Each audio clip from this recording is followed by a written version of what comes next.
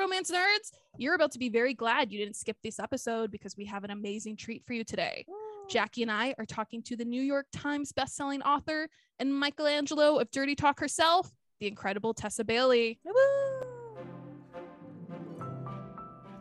Hey there, romance nerds! Welcome back to another episode of Raging Romantics. I'm Jen. I'm Jackie. And this podcast is brought to you by Northern Onondaga Public Library. In this podcast, we're going to be talking about all things related to Romancelandia. Woo! With that being said, please be aware that sometimes our material may be a little too sensitive for younger listeners. If you need to wait until they go to bed, we'll still be here for you. So without further ado, are you ready, Jen? Oh, I'm ready, Jackie. All right. Let's rage! Hey, Jen and Tessa. Hey, Jackie. Hey. What do you call a cow who has just had her baby? A moo mom? Decaffeinated. Sorry, not sorry. I'm so glad I came. Oh, yay. Okay, good. That just really sets the tone for about how this is about to go. Yes. Well, thank you again so much to Tessa Bailey for coming on the podcast. We're really excited to get to talk to you today a little bit about romance and your work and your brand new book coming out on June 6th. To anybody who has not pre-ordered, get in there right under the wire. Yes. So for our listeners who don't know you very well yet, can you introduce yourself and talk a little bit about how you got started writing? Yes, I'm Tessa Bailey. I live on Long Island. I've been writing romance for 9 years. Mm-hmm.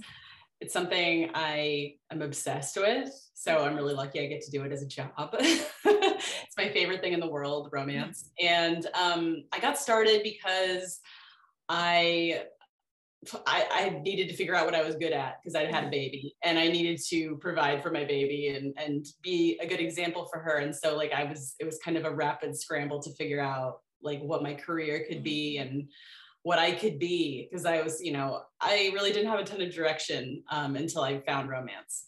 So my husband was out of work because of a hurricane and I was like, here's the baby, I'm going to write a book. So he took baby duties and I just like wrote Protecting What's His, my first book, and I wrote it in like 3 weeks. I was just like, I had this creative outlet, like finally, and I could do it. And I also thought maybe this could be my only chance to do it. Mm-hmm. So that's where it started. Was it something you always kind of wondered that you could be good at forever? Or was it just like a sudden like, baby, I can write now?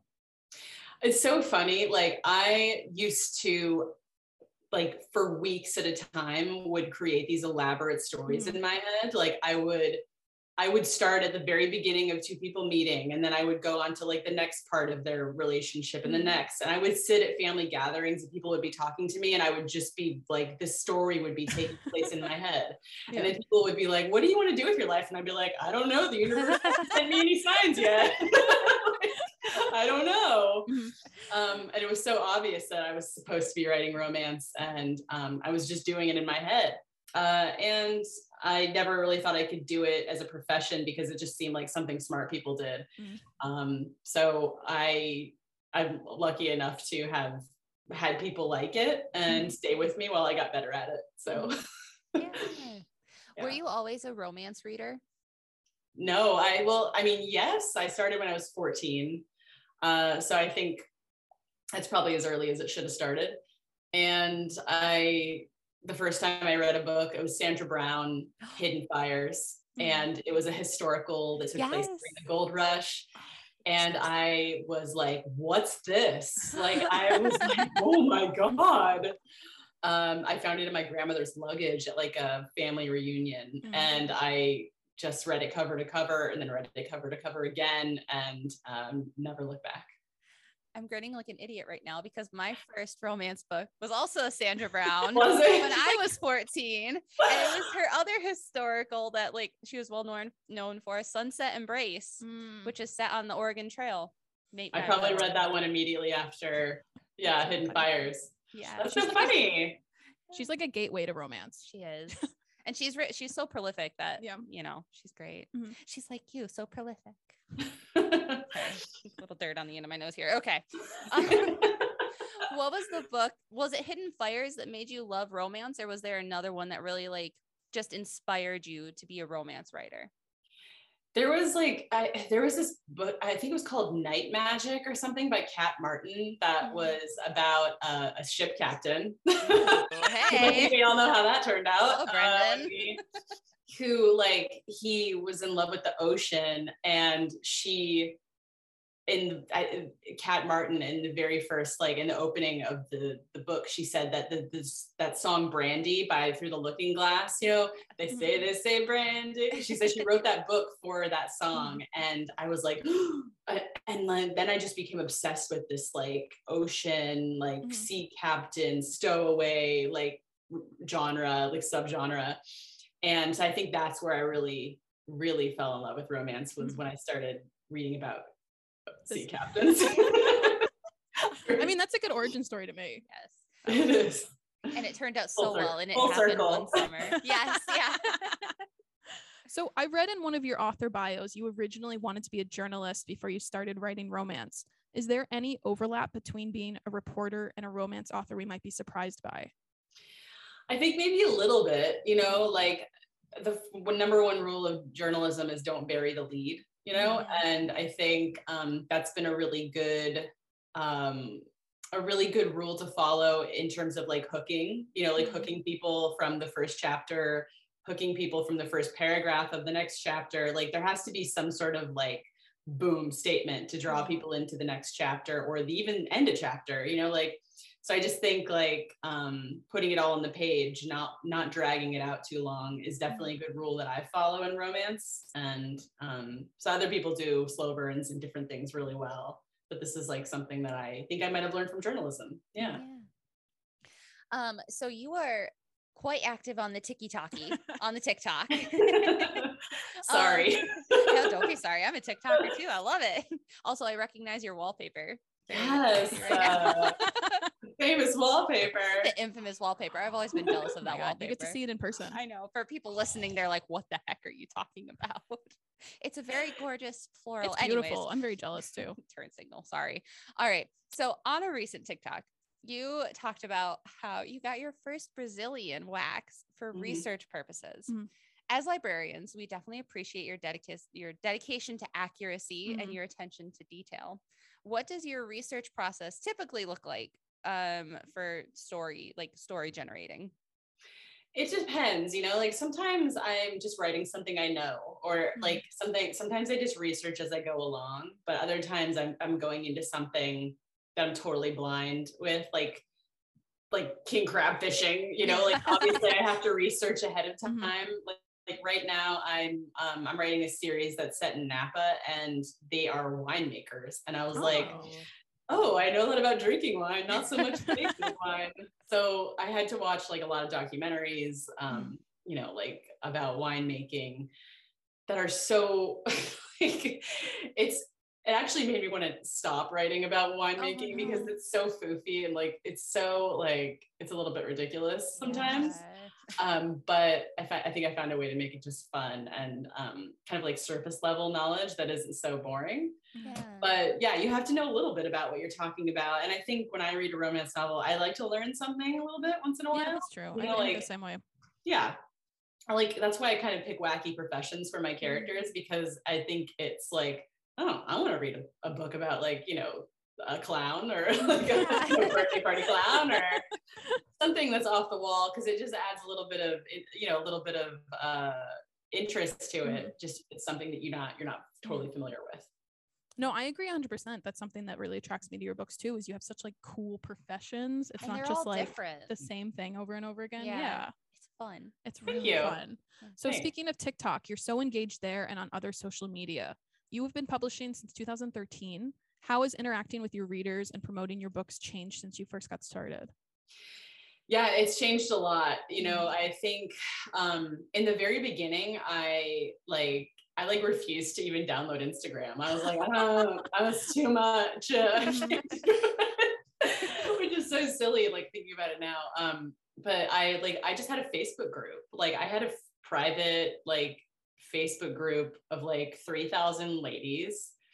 And that was all I needed. We were just I would just go in there and I'd post about releases or what was coming up. And then everybody had a Facebook group, and that stopped like working. It stopped being like a thing that everybody came to every day because they had 400 other ones to go to. Yeah. And that was like, oh, okay, I guess I better download Instagram now. And then TikTok was really just by accident. Like, I really don't even think I'd be on it had the pandemic not happened, because it became a coping mechanism for me and my daughter. Like, we felt really disconnected. Like, we were really locked down. My husband got very sick with COVID. He was on a ventilator. And that's how we connected with the outside world. And I fell in love with not just the platform itself, but like, I feel like the generation that created it is very, I feel like I share a lot of the sensibilities of that generation, just kind of like laughing at, like, enjoying things that are weird, and like laughing at yourself, and sort of the peculiarities of life that are pointed out on TikTok really appeals to me. And I feel like there's nothing I can say on there that people don't, I don't know, like, it's not, nothing is weird. Like, nothing is too weird. I can pretty much say anything. Yeah, like, it really, people are like, Tessa, you're so unhinged. I love it. And I'm like, great. I guess that's a good thing now. So I just like found it really exciting to like connect with readers on there. And it's boosted my confidence in myself, because I never, like, I would be writing before, and I'd be like, I don't know if this is funny. Am I the only one that thinks this is funny? And now that like I have a TikTok, I'm like, no, I think this is funny. Like, I think that I'm going to write this because like I'm getting validated sort of by people like, laughing at me. So it's been really great, you know, like, I'm so grateful that people enjoy it and come look at me. Come look at my face talking every day.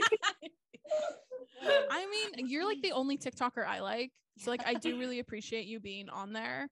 I don't know. I just feel like when I watch you and when I watch others, there's like something that you just seem to get more about it. Like, I don't know. I really enjoy you on TikTok. It's like the only time I'm happy when, yeah, it's the only time I'm happy she sends me TikToks is when it's yours. Well, thank you. That means a lot. I think, yeah, it's really just being 100% myself, and to not like, I find it really difficult to even market my books on there. Good job on TikTok. I hate TikTok so much except for you. It's great. Yeah, I want to take this one again too. Okay. So Entertainment Weekly said you were the Michelangelo of dirty talk, which I 100% agree with.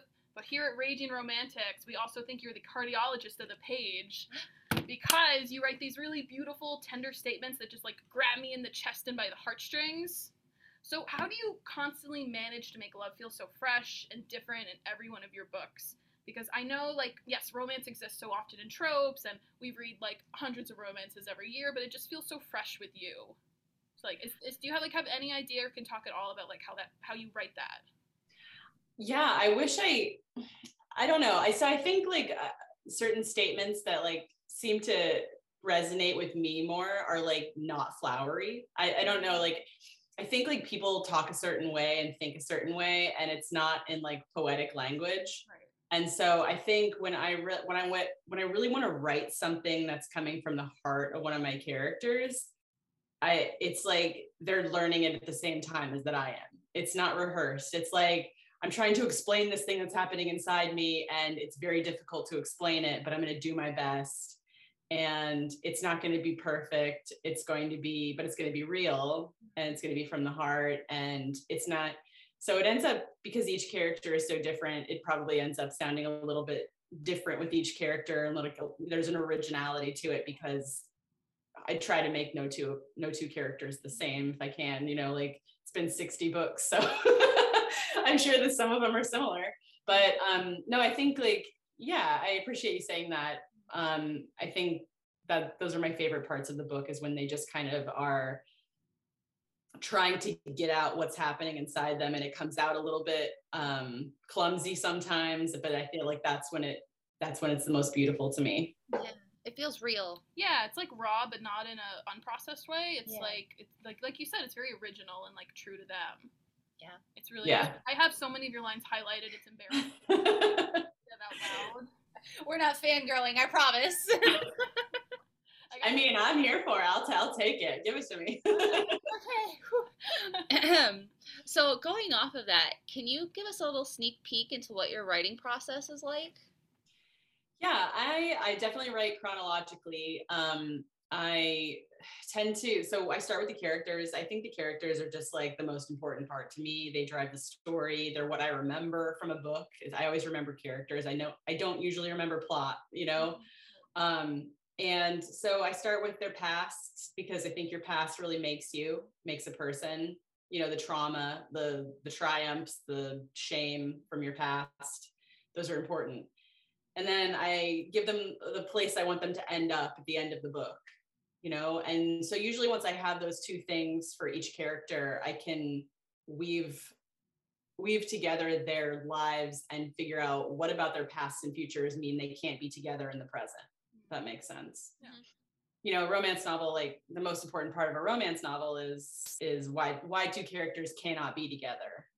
It has to be a good reason. So that's where I start. I don't plot super strictly because I find like once I meet the characters and they get on the page together, like they really just are not what I expected. They tend to be like a whole new, like once they're together like on the page and acting together, like I'm like, oh, I didn't see this coming, or like they don't talk the way I thought they were going to talk, or they don't interact the way I thought. So I like to give like pillars throughout the plot of like where I know the beats that I need to hit, you know, throughout the book. But then in between those beats, I like to leave a little room for creativity or like just organic movement, basically. So we've talked to other authors who have a lot of kind of like abandoned manuscripts. So thinking of the way you write, are there like Tessa Bailey works out there that you gave up on, or like are in a graveyard somewhere that could come back if you kind of figure those two pieces out, or like the right beat?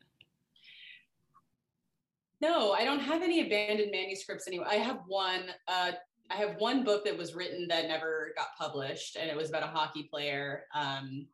You guys' mouths just dropped open. We love hockey players. They're so big right now. You should try to bring it back. I know. Hockey game. It's perfect. We don't stalk you, I swear. It's yeah. A lot of people are asking me for hockey romance in the last day or two. I'm like, wait, you guys understand the video is about me not understanding hockey. Right?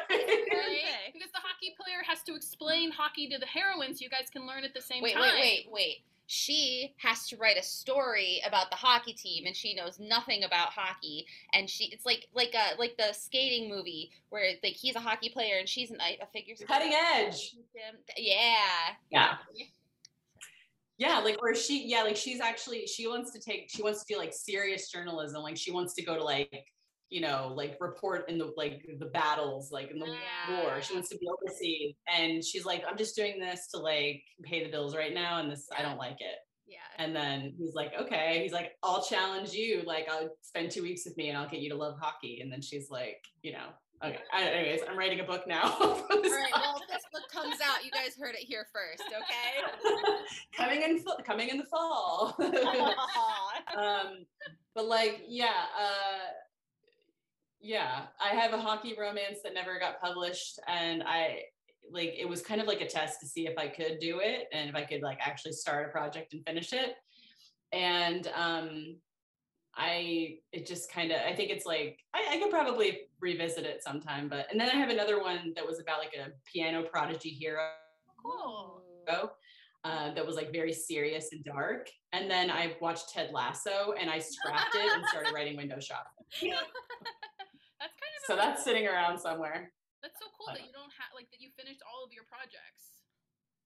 Yeah, I mean, it's like some of them are shit when you finish them, but then like, you know, you revise them until they're good, you know, like, so, I mean, most first drafts are terrible. And then my editor and I get into it and start fixing it. So there could be a lot of, you know, abandoned manuscripts out there if I didn't have an editor to help me sort of like, make sense of things. Super cool. On a turn signal here, have you read any great romances lately that everybody should go out and either buy or check out from the library?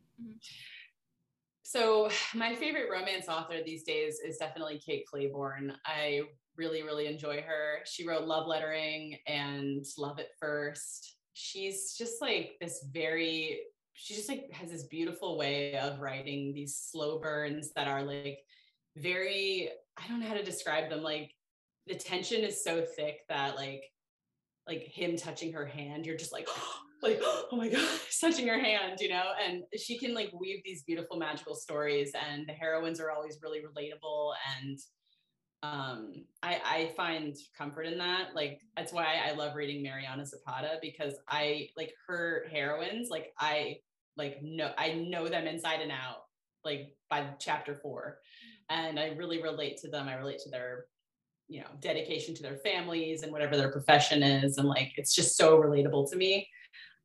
But yeah, Kate Clayborn, I'd say, was probably Love Lettering. If you haven't read it, it's gorgeous. It's a gorgeous novel. I will buy one for my bookmobile. I shall add it to the collection. Yay! Along with all the Tessa Bailey books, obviously. Yes, obviously. Those are first. So obviously, anyone who listens to our podcast better already love you. But for the listeners that still need to get on the bandwagon, what is your recommendation for a first-time Tessa Bailey read? Oh, that's such a good question. I've been telling everybody just to read It Happened One Summer, because that seems to be the one that like it seems like 70% of my readers now are new because they read It Happened One Summer.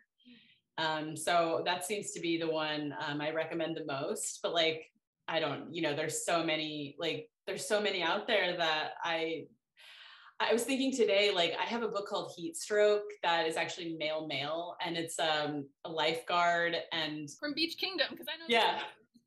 You do. I was looking at it today because I'm actually putting new covers on that series, and I was looking at it today, and it has like, I don't know, like 150 reviews on Amazon, and I'm like, nobody's read this book, and it's like one of my favorite books. You know, like I love Marcus O'Shaughnessy, like one of my favorite heroes of all time. And then there's Duke from like the Worked Up. Worked Up is one of my favorites as well. He's like a sort of like a mechanic with a dad bod, and like he's just wants everyone to leave him alone so he can watch Sports Center. And this like girl stumbles into the bar in New Jersey, and he immediately is like, well, I guess I'm not going to be single anymore. That's it.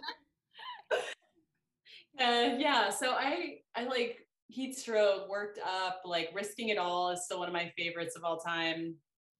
I have so many that Getaway Girl. I love Getaway Girl. Yeah, I would like people to read that. I love the one though that's takes place in medieval times. That one. Renaissance Man. Yeah, from the series. Yeah, because it's part of the series. That one is amazing. Did you go to the Renaissance Fair for that? No, but I did go to a joust once. I've been to like medieval times, you know, but I went to a Scottish festival in here on Long Island before, and there was a joust, and there was like Scottish games, and that's where I kind of it just like took up residence in the back of my head, and then I had the perfect opportunity to use it. Yeah, that was only like a 5 or 6 chapter book that I just like I had so much fun writing it, but it was just for like sort of just to button up that secondary character that was in the story. Yeah, no, I love that whole series, Getaway Girl, Runaway Girl. Yeah. It's interesting because It Happened One Summer, I think, was one of the first books I became aware of on TikTok that like blew up because of TikTok. I mean, it's an awesome book, and it was just like, I feel like a lot of those new readers are coming to it because of social media and because of the hype on social media. And also Schitt's Creek. It's inspired by Schitt's Creek, which is an amazing show. So, you know, anybody who hasn't read that book should definitely read it. But Getaway Girl, and then the Hot and Hammered series. I love Hot and Hammered. That's where the clown metaphor came in. Thank you. Yeah, I feel like those books did well, and then after everybody finished reading It Happened One Summer and Hook, Line, and Sinker, they were like, "Oh, she has more cartoon covers." Like, let's go check those out. So those have been getting like, those are like those have been like re-energized, and it's just like a dream come true, you know, like I mean, I just like, you end up like writing books. If you do it this long, sometimes you just write them for like the 2 or 3 people that like really love them and like reach out to you. And like, you have to be okay with that because you're just doing it for the love of writing. And so this is just like, it's just like really icing on the cake to have like this many people reading the book. And like, I never thought I'd see one of my books with like 14,000 Amazon reviews. Like that is just something out of a dream. So, whatever TikTok gods I have to thank for that. Yeah, major love for that. So let's get into a little bit about your new book, which we are super excited to read, My Killer Vacation. Your new book is about a trip turned deadly when the heroine discovers a body in the rental house she's supposed to be staying in. Did you ever have a vacation that was that bad? Let me think. I mean, I don't think I've ever had one that bad. No, I mean, like, that's good. Never one with a dead body. But like, I definitely, we vacationed in Cape Cod twice, my family. And every time I go there, I'm super like, I get the juices start flowing for a book because it's very picturesque, but it's also kind of got this like, what's happening behind all these closed doors feeling. Like there's definitely just like, anything that's on like a coastline with like that many rocks and ocean spray and fog, like is very inspiring. So yeah, I finally got a chance to write something that takes place there. And it was really nice already knowing the landscape of it and like what the people are like in the town. But yeah, like this book is really fun, you guys. Like it is, it's like my two favorite things, romance and true crime. Yes. I get to make an Amanda Knox reference in a book, which is a real win for me. Felt good. We're 2 big true crimies here. So I'm especially excited for that part. I'm excited for all of it, but like especially the true crime references I think are going to be really fun. Yeah. I feel bad about that. I shouldn't enjoy true crime as much as I do, but like I'm just going to go into it. I feel like that ship has sailed. Like it's obvious that we all like it now. Yeah, I mean, I started listening to, I listened to like the Morbid podcast and My Favorite Murder. Yeah, so when I meet someone who doesn't like true crime now, I'm like surprised. I'm like, what do you watch? You don't listen to podcasts? Yeah. The person who's not into true crime is the person who would commit the crime inspired, like that would be a crime book. Yeah, that's very true. Keep your distance from that person. Speaking of true crime, obviously your heroine loves to listen to true crime and thinks all of her knowledge can be useful in solving this murder.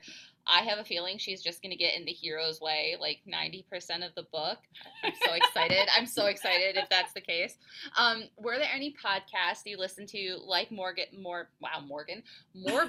or My Favorite Murder that really helped inspire her character?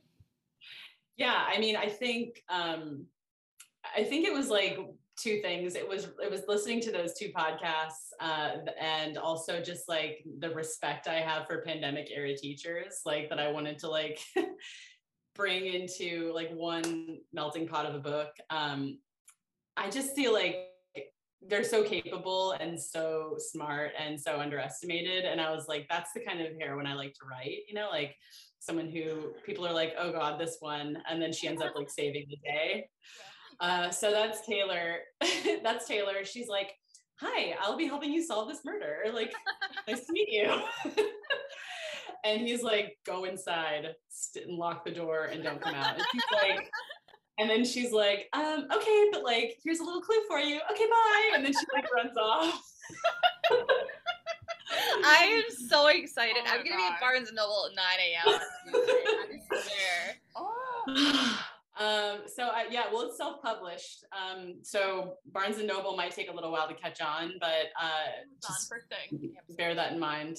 But like with window shopping, it's weird. Like I never expected like big bookstores to like order it and sell it, and then all of a sudden it was like on the shelves, and I was like, what's going on? And so maybe that'll happen with My Killer Vacation. But I would like to point out it's June. Yeah. I still cannot keep window shopping on the shelf at the library. Oh, yeah. It's still really? Yeah. Oh my God. The librarian recommends sticker on it every time it comes back, so that might be part of it. But I mean, the filing cabinet scene gets me every time. And I feel like like Christmassy things in the middle of summer when it's super hot. Christmas in July. Yeah, exactly. Yeah. It's like a thing already. Yeah.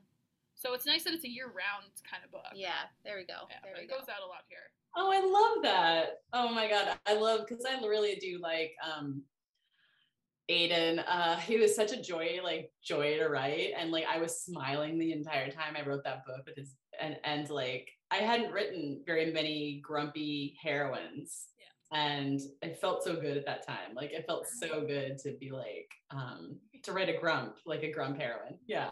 I love that. It's a fun book. It really is. Thank you. Yeah. So one of the other things I'm really excited about this book, I love the pairing of like a brooding bounty hunter and a second grade teacher obsessed with true crime. I just think the pairing is brilliant, and I'm really excited to see how they mesh together.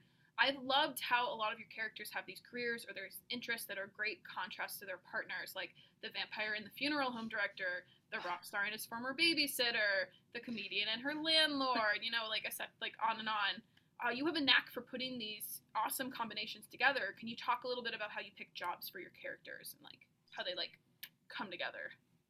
Yeah, I mean, I don't know where the idea for like the jobs comes from, except that I do try to find something that's like sort of like a clue about the character, like about that person's character, like I think you say second grade teacher and you kind of like have an idea. So, because like readers are coming into something blind, like they don't know your character, they don't know your story or your world that you've created. So you're kind of having to drop clues in the blurb and things like that. So when you say birthday party clown, you know who I'm talking about, you know what she's like, she's like goofy, she laughs at herself, she's got a good sense of humor.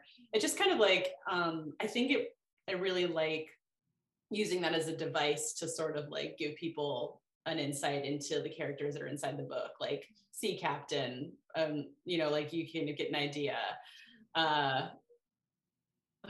So I mean, socialite, I mean, that's not a job, but or just like even just a woman who is an interior decorator, like Bethany in Tools of Engagement. You're like, oh, that's a type A right there. That's a type A overachiever who likes things very neat.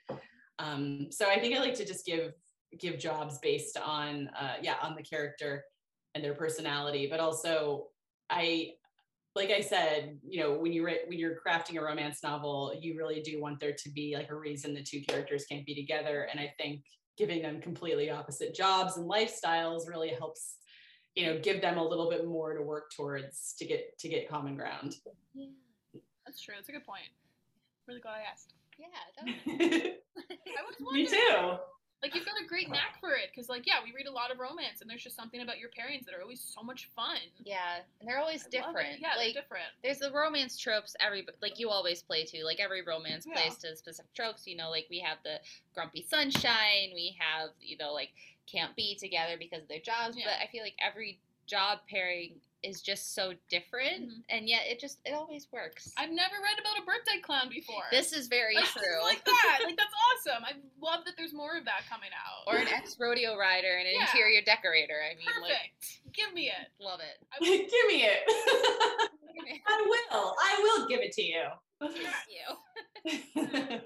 All right. Well, obviously, everybody listening and everybody who's read your books can tell that you're funny. You're hilarious, Tessa. Just in case you didn't know that. Thanks. Was it tricky to write a murder mystery and make it funny, or did it just come naturally to you? Yeah, I think it did come a little naturally. I think I really do gravitate towards dark comedy. Like I really loved the show Yellow Jackets. Did you guys watch Yellow Jackets? Not yet.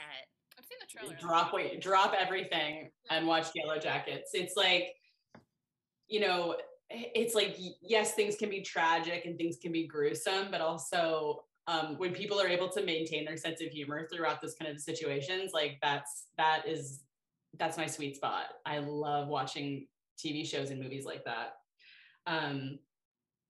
And so, no, it came kind of naturally. And it's like, sometimes I felt a little bit disrespectful for being like, for having them basically, having oral sex while trying to solve a crime of someone who literally died. but at the same time, it's like, I don't know, emotions are really high in a situation like that. And, you know, your endorphins and your adrenaline are pumping, you know, it's actually kind of sexy. If you don't think about like decaying flesh and things like that. If it's early enough, like by the time they've been murdered, like it makes sense to me. Yeah. Maybe if you're like months in, then it's a little different. It works. Oh, easy. Flinging hands around over here. You know, like especially because like the woman's in danger. There's a lot of that, and so he's protective, and so that is always to me like, oh, I mean, I'm like a feminist, and then like tell me like a woman is in danger, and I'm like, oh, is he protective? Does he not let her go outside? Like, tell me everything, you know? I feel like in romantic suspense too, that's something that's just entirely common. Is like in those moments of danger. I mean, technically trauma bonding, but at the same time, it's just so sexy. Yeah.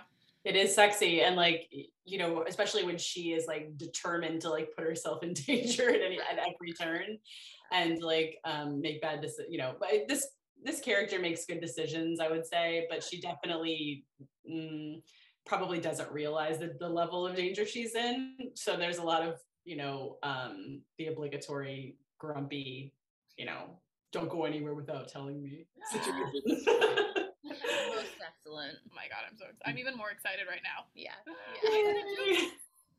Less than a week. So you've started out with more of the romantic suspense genre with your Crossing the Line of Duty series. Your books since then have started gunning a little closer to like rom-com, especially with your most recent bestsellers.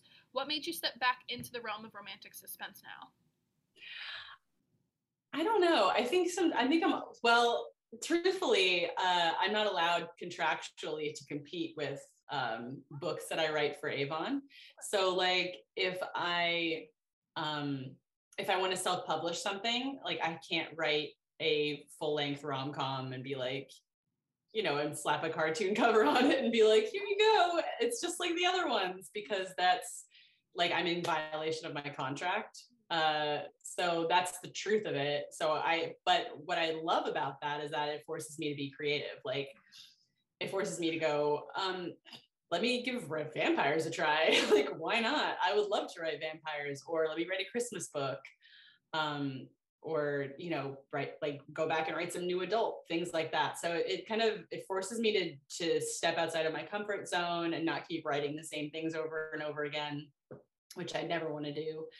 And so it's led to some really good things. Like it's just led to me trying other genres out, or you know, just like flexing a different muscle.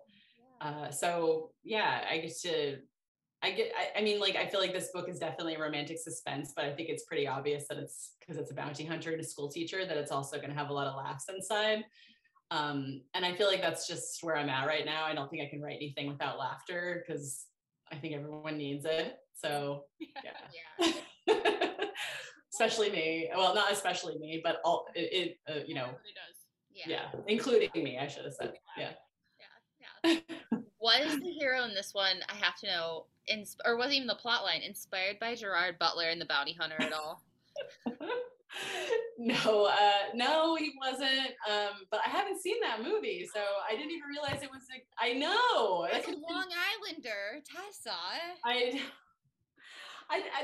That was actually when you emailed and said that was the first time I'd ever heard of the book or that movie, and so like I have to go watch it. He locks Jennifer Aniston in a car trunk. Why? That's so mean. And she breaks out running down the highway. Oh, okay, well, I mean, that's better, but... I know. See, now that sounds familiar. That sounds like I've seen a commercial. Okay, well, I'm definitely going to watch it. I'll watch it this weekend. Now that I don't need the book research anymore. Yeah, now it can be fun again. But yeah. No, I haven't seen it. Well, okay, still talking about inspiration then. We heard and /read that your first book, Protecting What's His, was inspired by a hot police officer you saw on vacation. That's true, right? It's kind of true. It was inspired by a hot police officer that I saw after Hurricane Sandy. Okay, now directing traffic outside the whole the area where my parents live in Queens was like decimated. Like it was just like cars on top of each other, and like everything was flooded. And so when I went down there to help him clean up, there was this cop like directing traffic because the stoplights were out. And I was just like, oh. And I mean, like, I literally 2 days later, I started writing Protecting What's His because my husband was out of work because his bar got flooded where he works. And yeah, he was just so grumpy. He didn't want to be there. He was just like very surly, square jaw, you know, just like looked like he was chewing nails. Yes, the perfect romance hero right there. Right there. Was there anything similar that inspired, besides the true crime, that inspired your characters in this book? No, I don't think so. I mean, I don't know where the idea came from. I can't remember. Like, I don't really remember. But I do know that like watching the pandemic teachers sort of like operate the last few months and try to maintain cheerfulness in the face of such like difficult conditions, like really made me want to write a teacher that was like unflaggingly optimistic. So in a way, I guess that was inspired by that. But as far as the bounty hunter, I was just like, I don't know. I think I just really wanted to write somebody who was like scary as hell. And to me, that is a job that requires you to be like, I mean, just to not care about your own safety and just like, you are not, you're kicking down doors and you're taking names and you don't care who likes you. So that's exactly what I wanted in this hero. Well, I'm really glad you didn't need to meet a bounty hunter. You know? You never want to meet a bounty hunter, to be honest. Like, if you did something wrong, so that's good. I'm glad about that. You might be being arrested if you're meeting a bounty hunter. Is there anything else you'd like to share about this book? No, I mean, it's fun. It's really fast. It's like very fast paced. It's like, I don't drag out the crime. It's very like, you know, bricks being thrown through windows and people being bashed over heads and bodies turning up. And, you know, like it's very, very fast and fun. And this is the backlash that happened after I wrote Hook, Line, and Sinker, because Hook, Line, and Sinker was a slow burn for me. And I was like, when I started writing My Killer Vacation, I was like, they're fucking in chapter 4. Like, I was like, they're doing this. Like, so like I was just like ready to go. And so this is what happens when you bottle me up a little bit too much. I'm so excited for the characters, the teacher character, because of course teachers during the pandemic, they deserve every ounce of kindness and respect and hot bounty hunters. Yeah, and they deserve all the hot bounty hunters. They do. By chapter 4, they deserve it. So falling in love with them unconditionally on site. I am so psyched. June 6th for that one. June 6th. Yes. Okay. And it will be at the library. I have pre-ordered it. So library listeners, it will be here. Put it on hold. To change gears before we finish up really quick, just to talk about what's coming next, I, on your TikTok, noticed that you're writing a reverse harem book. Yes. I'm sure you don't want to give too much away, but can you discuss a little bit about it? Maybe like a sneak peek? Yeah. So I'm actually starting it on Monday. I had to finish up a project, like that winemaking project I was just telling you about. I just finished it yesterday. And so I'm going to start it on Monday, and I have it plotted. It's like, I've had it plotted for a couple of months now. It's going to be just like a girl who she's the sandwich girl at the New York Times. She passes out sandwiches at the New York Times, but she wants to be a reporter. So she's tried to crack a case to prove herself to her boss. And she's out chasing a lead on Roosevelt Island. And then she gets back on the tram. You know, do you guys know, are you familiar with Roosevelt Island? You can only get there by basically cable car. Oh, like it's a cable car that runs from Manhattan to this strip of land in the middle of the East River. And then that's the only way you can get there. And so she's chasing a lead. She gets into a little bit of trouble. She's running to get back onto the cable car, and she gets into one with 3 men, and then it gets stuck. So she meets these 3 men. One is a British ex-porn star named Tobias. Toby! Toby. Yes! Sorry. You knew he was going to be there. And then we have a man who has been his girlfriend just left him for his best friend, who's kind of like a teddy bear type, like a construction worker type. And then we have like a very sort of like, I don't know how to describe him. He's a soccer coach for like a professional soccer team, and he's very straight-laced. Like Ted Lasso a little bit, because you've already mentioned him once. No, it would be more like a Red Bulls, like he's an American soccer team. Yeah. So he's not like Ted Lasso at all. He's just like his overachiever type. He's kind of very much like the heroine. So she's got these three men, one that's very kind of like her, one that she has like a very antagonistic relationship with, and then one that she genuinely likes, is attracted to, but also as a friend. So there's these three very different relationships going on between her and these three men. And so like I just really excited to sink my teeth into it. It's really a challenge for me. I love a challenge. And I'm just like, I want to make it the best book I've ever written. You know, like I think it started as a joke on TikTok, and now I'm like, no, this is gonna be good. We're like, no, we want it now. Yeah. This is your second book, right, with multiple pairings, I think, because you've done one threesome before. Yeah, that was kind of like a bonus book, like story that I wrote for my Facebook group a long time ago. It was like a cop and a biker, and then the girl that like accidentally booked them on the same day for a date.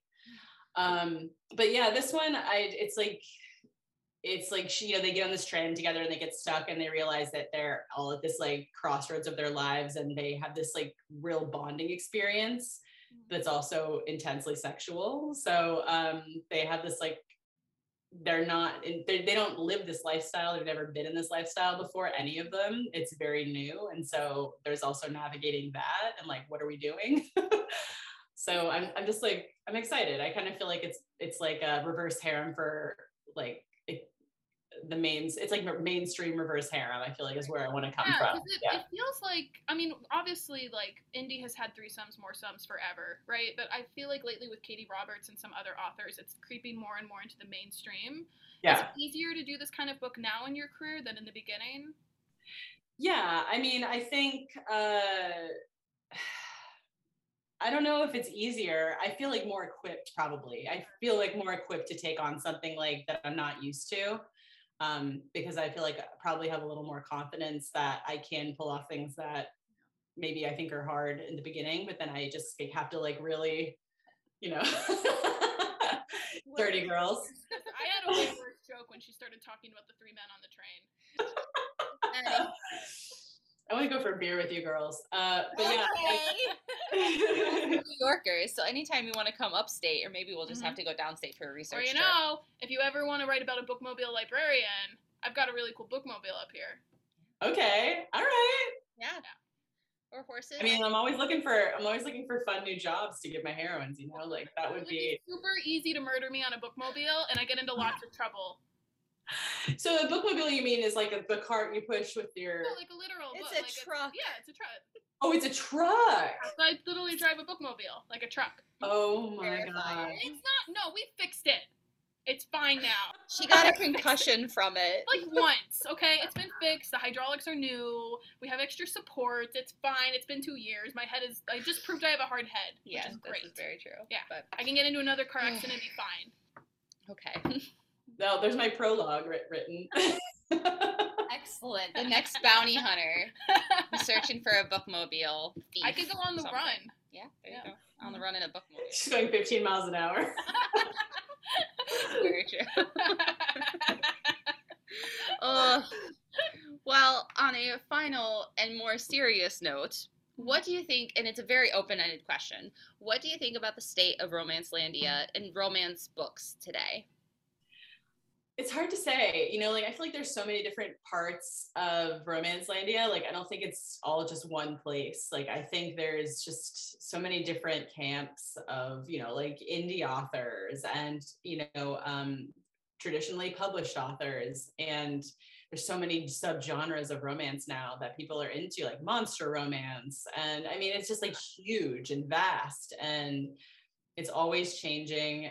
It's like really an interesting landscape right now because with the pandemic, readership of romance went up like 300%.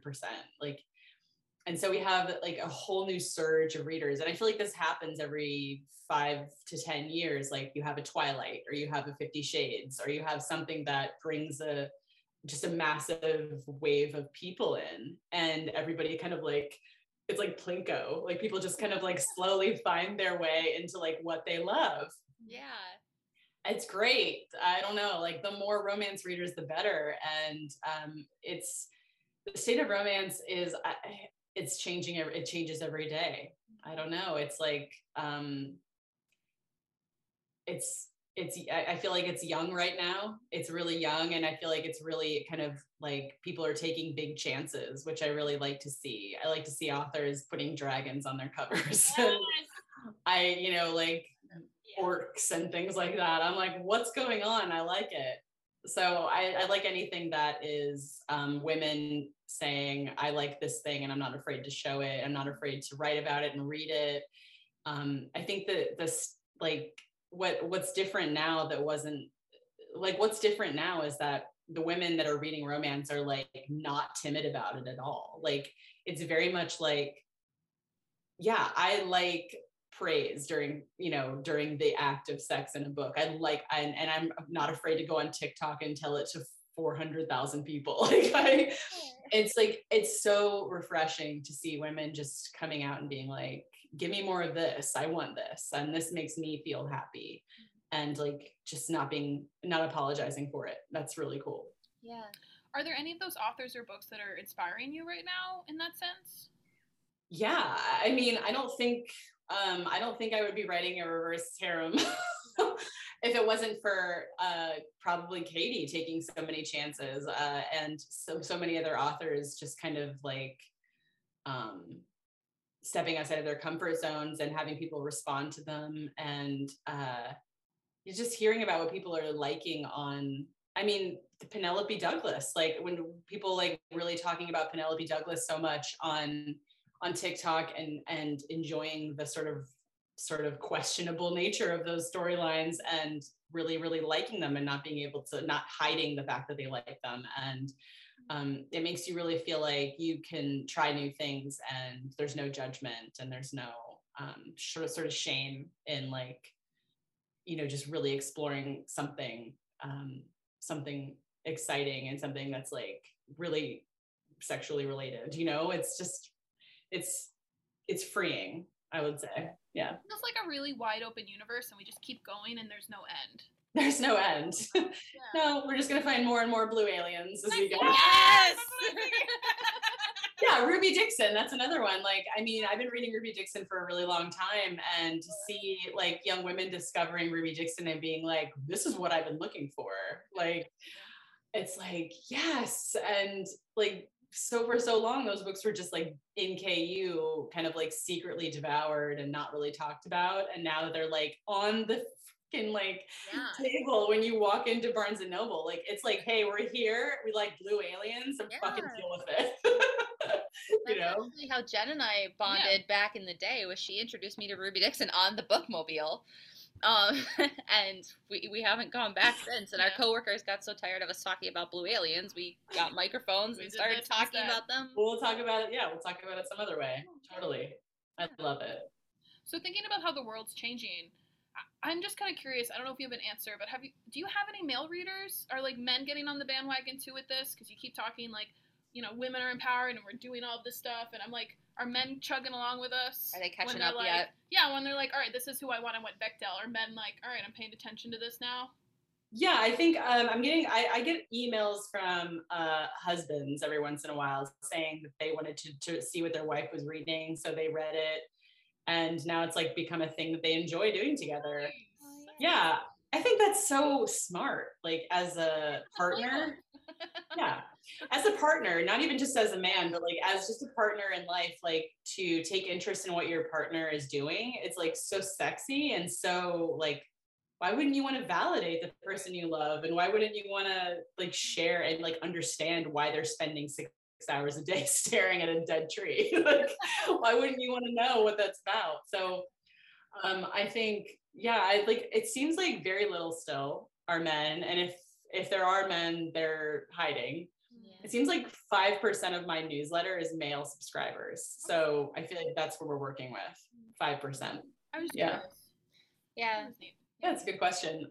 I'm always trying to encourage husbands to read, or at least try and read a couple of read an intimate scene, and maybe it'll open a conversation with your wife, like, oh, do you like that? Do you like that sort of thing? Like, what do you, and that's important in a marriage, to kind of keep that dialogue open about what you enjoy. So I think it's just a good thing to not just in a marriage, but in any relationship. But yeah, it's I think romance is it could be a lot more important than people think it is if it's used correctly. Absolutely. Yeah. We agree 120%. Yes, very helpful. Yay. Yeah. Well, I do have one final question. I lied. Please. And it's a very difficult question, I will admit. What are you reading right now? Nothing. That's okay, because you're writing a lot. It's fine. Really I do have the American Roommate Experiment from Elena Armas ready to go. I have an arc of that, and I have Georgie All Along by Kate Claiborne that's ready to go. I just read Dating Dr. Dill by Nisha Sharma, which I really loved. Yeah, that was fantastic. That was surprising. That's what that one was. Yeah, that's the most recent one I've read, because I've been working on a deadline, but I need to read more, because every time I read a few books, it's it unlocks a bunch of vocabulary in my head. I'm like, oh yeah, I've got an influx of different words or something. I'm just it just helps to get out of my own head for a while and sort of live in other worlds, and it really makes mine seem different, and and it helps me see things in a different light, just being in someone else's mind. Awesome. Yeah. That's amazing. Well, this has been an amazing hour of talking to you. We really appreciate you so much for taking the time out of your busy writing, reading, hanging out with your family time to talk to us a little bit about all of this. Thank you so much to all of our listeners. Again, we have so many Tessa Bailey books out there. Yes. You better start reading them, or I'm going to be mad at you. We're going to yell at you. We can't yell at you. I know where you live. Exactly. We have the power of librarianship on our side. It's also illegal. Really, what I'll do is cry about it. I'll be very. We'll find a bounty hunter. I'm sure Tessa has sides now. That sounds like I've got him on speed dial. Yeah. We'll come in the library mobile, crash right into your living room, pull you out of your easy chair. Thank you for having me, ladies. So much. This is so wonderful. Thank you. Great questions, and you guys are awesome. Thank you. You tried so hard. On that note, Jen, what do we always say? Rage on! Bye, guys. Bye, Tessa. Thank you again so much. Bye. Thank you.